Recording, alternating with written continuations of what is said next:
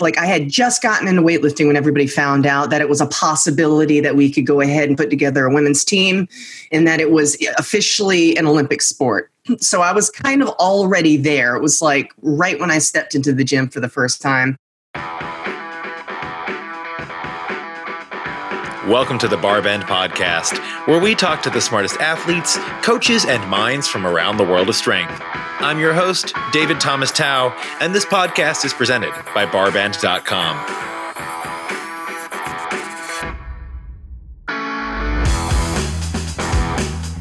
Today I'm talking to three-time Olympian in weightlifting, Cheryl Hayworth. Cheryl is one of America's most accomplished lifters, and she competed in her first Olympic Games, Sydney, where she earned bronze, when she was just 17 years old. That Olympic Games also marked the first time women could compete in weightlifting at the Olympic level. In this special episode of the Barbend Podcast, Cheryl joins us to look back on her experiences in Sydney 20 years ago, and what it was like to be among the first group of women Olympians to represent the United States in weightlifting. Also, I just want to take a second to say we're incredibly thankful that you listen to this podcast. So if you haven't already, be sure to leave a rating and review of the Barbend Podcast in your app of choice. I'd also recommend subscribing to the Barbend newsletter to stay up to date on all things strength. Just go to barbend.com/newsletter to start becoming the smartest person in your gym today. Now let's get to it. Cheryl, thanks for joining me today. It's always a pleasure to chat with an old friend, fellow color commentator, and someone I've looked up to in weightlifting for a long time. So I have to take it back to the 2000 Sydney Olympic Games. It was the first year women could compete in weightlifting at the Olympics, which is insane. When is the moment that you knew you were going to be an Olympian heading into the 2000 Games? Jeez. Gosh, that's a really great question. It really 20 years ago, David, 20 years ago. And first of all, right off the top, thanks for having me. I love talking to you, David. It's one of my favorite things to do. So thanks for having me and for thinking of me. And but it was such a chaotic time because I remember when everyone found out, like I had just gotten into weightlifting when everybody found out that it was a possibility that we could go ahead and put together a women's team and that it was officially an Olympic sport. So I was kind of already there. It was like right when I stepped into the gym for the first time. Because before then, a lot of women, they did it because they loved weightlifting. There was no, you go to the world championships and do that sort of thing, but there was no Olympic Games for you. And so that's when everything changed. It was about 1996. And I got really good at weightlifting really, really fast. And it was, I think the first couple of years, it was just sort of to see if that was a sustainable thing, because it's one thing getting strong really quickly and doing well in competitions, quite another thing to expect one to compete on the Olympic stage in 4 years. So it was a process. I always had the confidence that I could make the team. Just the way the events unfolded in my weightlifting life, I got trained to go to competitions and end up on top. It was before everything hurt. I was a happy-go-lucky teenager, and everybody told me I was really great at it, right? Like I had no references for anything in life. I didn't know how, you don't know how it's supposed to go. So I just had fun with it, and I believed from very early on that I was going to be on the Olympic team. And everybody told me as much. And I accepted that because I saw myself getting stronger and I saw myself getting better at competing. So it became a goal of mine really, really quickly. When did I know that I was on the team? It's one of those things where I think I was ranked number one in the country the last 2 years. So maybe like 98, 99. I was the top female weightlifter in the country. So it was sort of like a foregone conclusion, but it's that thing, David, where if my mom's in the room talking about buying plane tickets to Sydney and the Olympic trials hasn't happened yet, I don't want to overhear that conversation. You know what I mean? I'm not on the team until I'm on the team, truly. So it's one of those things you don't want to count your chickens, right? So I knew it, and I assumed as much probably the last 2 years of the quad, but it was very much up to me to make it happen, to go to the competitions I needed to go to and fight for that spot. And that's what I did. And I was telling you a little bit earlier, I'm so glad that it happened that way and that I had that sort of momentum, because in hindsight, it's a very terrifying idea to go to the Olympics as a child, essentially. But happy-go-lucky I was, and just so excited to go to the continent of Australia and do the kid stuff of, this is a new experience. I remember getting off the airplane in Australia and being absolutely immediately fascinated that all the foliage and trees were completely different. I'd never seen trees the same way, or bush. I'm like, what? I wonder what kind of flower that is. What is that bird doing? All that stuff. It was like being on a different planet. So it was just, and the excitement of it being the first time that a group of ladies could go to the Olympics, right? So I think we were all very much captivated by that. We had good camaraderie, and we were all very, very just fortunate and grateful to be there. But yeah, if I did it all over again, I'd probably have like 8 panic attacks. So. Well, we're going to avoid that. And your youthful confidence was a strength, because you had a fantastic games. Walk us through your competition session as you remember it. It's a blur. It really is. As I remember it, and some things came back to me a little bit. We had a podcast recently on the USA Weightlifting Podcast where we got the ladies together. We had Tara Knott Cunningham, we had Kara Head Slaughter, myself, and Robin Bird Goad, one of the greatest female weightlifters in the United States history that a lot of people are unaware of. And we were chatting about, the blisters on our feet from the hush puppies in the opening ceremonies, those brand new shoes. You don't have time to break them in yet. So some of the stuff came back to me, but the competition day, I remember arriving to the venue and my whole family was there, my parents and my 2 sisters. And we were messaging back and forth because they're all excited. My sisters have the American flags painted on their face. And I wanted my mom to braid my hair. That was my primary concern, was to get my mom to do the double braid, I was originally a softball player, after all. You know how they do the French braid, the one on each side.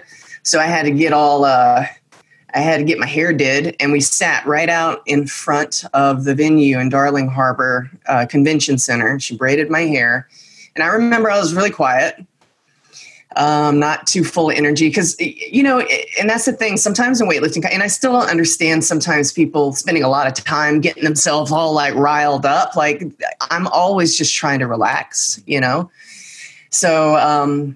And my family got used to that over the years. My mom would go, "Oh, what's wrong? She's not feeling good." I'm like, "Mom, just trying to be cool, So I was very, very quiet, and I reassured them that I was feeling good and everything. I remember warming up for the snatches. The only thing I remember about that, I had a competitor. Her name was Agata Roble, and Agata was the girl and she was a Polish weightlifter. She was the girl who always finished ahead of me. If she got second place, I got third place. If she got first place, I got second place. It was just since the first Junior Worlds in 1997 in Sofia, Bulgaria, when she just barely beat me. That was our trend, right? But I remember coming off the floor with I think it was maybe 110 kilo snatch or something. It was like a last warm up. She was directly across from me. And we locked eyes, and we both came up with the same weight and did that snatch. It was almost like we had practiced it, but it was startling. And I just remember that moment and having to really focus and not let that distract me. But it was over so fast. I think I went I don't even remember my jumps. I might have been 115, 120, 125. And that 125 snatch I had never done before. And I had missed 122.5 kilos at the trials. So typically then I would have to take a crack at it, maybe Clark a weight or something like that. And then the next kind of feel it or whatever. But then the next competition, I knew I was going to get it. But we went straight from 120 to 125. I was having a really good day. And, I needed a little extra on that total because I was really good in the snatch and still had not developed a real massive base of strength. Right. I had only been accumulating strength for 4 years. So my clean and jerk was just a little bit behind, I think, compared to the other ladies. So I needed big snatch. So I went out there and I did it. And I remember the barbell passing by my face really fast. And then it was just over my head. It was a really, like, I distinctly remember standing up with that and going, I just actually snatched that. So that was very exciting. And really one of the few things that I remember, the other thing that I remember in the clean and jerk, this is a funny story. I might have told you this before. The only thing I remember about the clean and jerk is my last attempt on the competition platform. And I went into the little holding area to sit in my chair before I got called out. And I remember one of the seats was wet. And I was like, oh, that's weird. I don't want to sit in that chair. So I sat in a dry chair. And I went out on the platform, got called 145 kilo clean and jerk. It was my last lift. I had already made all my lifts. So this gives me a 6 for 6 day and just, probably clinches the medal. And I go out there and I get set and I had a dynamic start. So I'd kind of fidget around, then roll the bar into me and then go. And right at that moment, I noticed that there had been a wet spot on the platform and it had been dried up. But in that moment, the only thought that I had was, oh, somebody peed the platform. And that's why one of those chairs was wet. I'm so glad I didn't sit there as the bar was like passing my knees. And then I made that last clean and jerk. Sometimes the best lifts are when you can take your mind completely out of the moment and think of something completely different. And if that's what it took, then that's what it took. It was just a little spark of recognition. Then it was back to business. You know what I mean? Because I was doing that clean and jerk, David.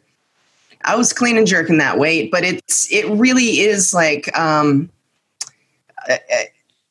I remember after, going to, you have to do like a lot of media, as it turns out, when you win an Olympic medal. Like they herd you into a room and you sit in front of, you're a media guy. You're the guy with the tape recorder and the arm outstretched, right? You're getting the scoop.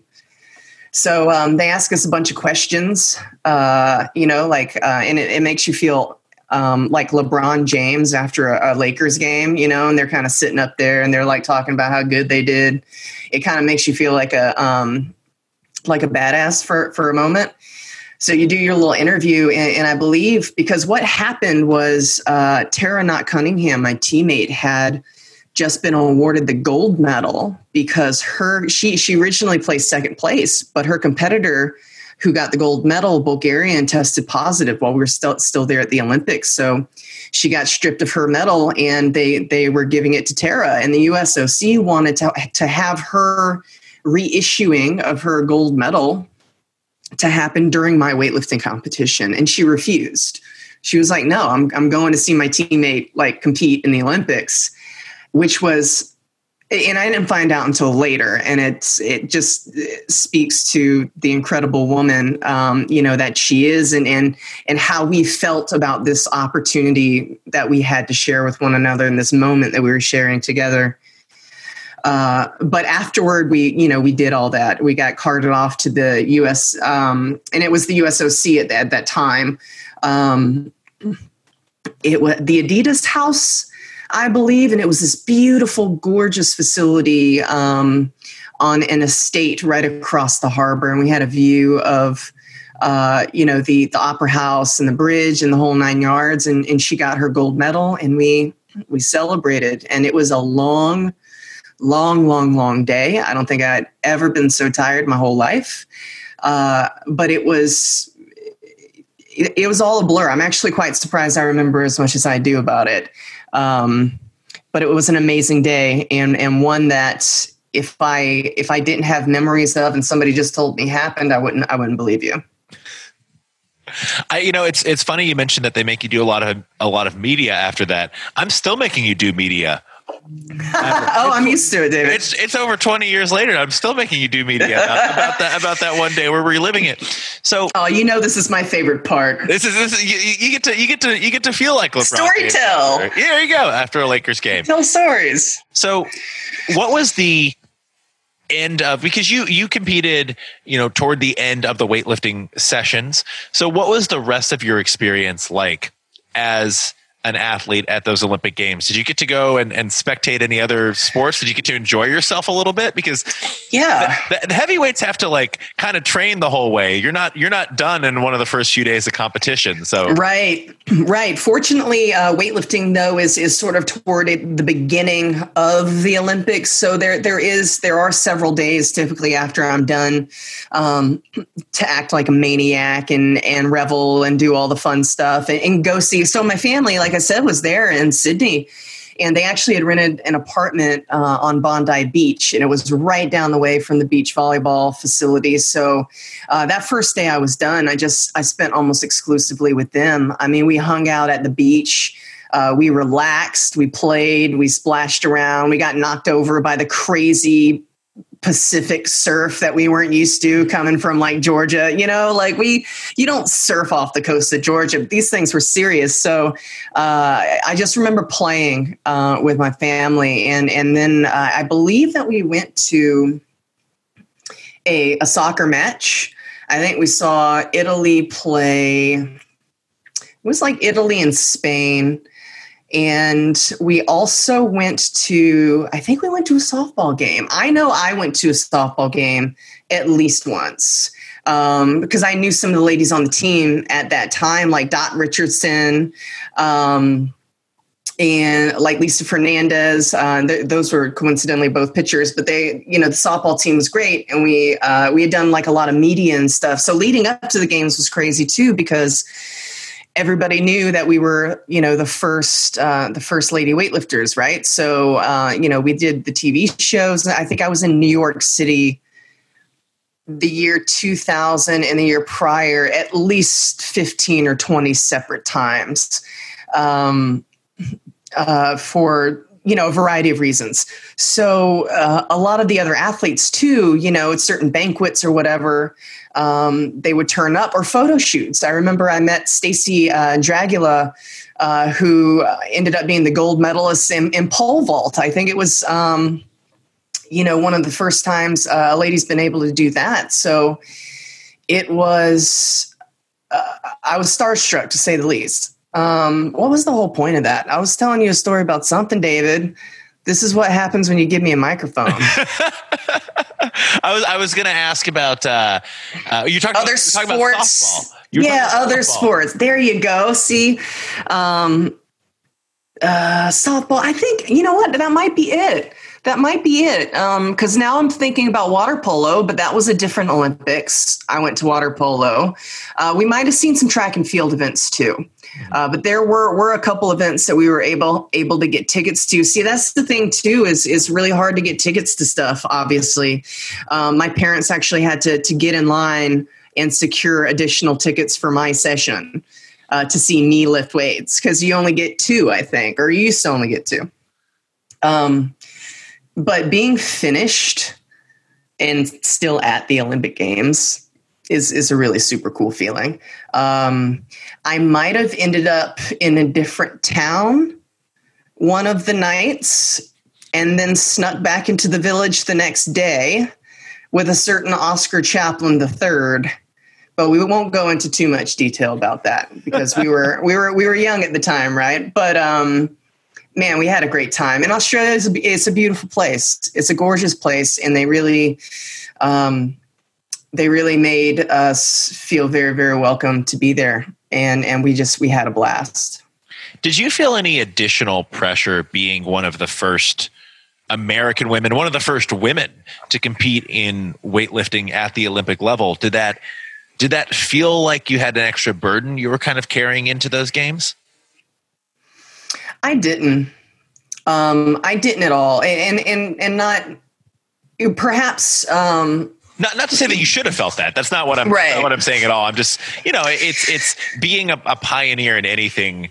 Whether you choose to be a pioneer or whether you're just, hey, I'm a weightlifter and I'm going to lift weights and do it to the best of my ability, it can sometimes carry that extra weight to it.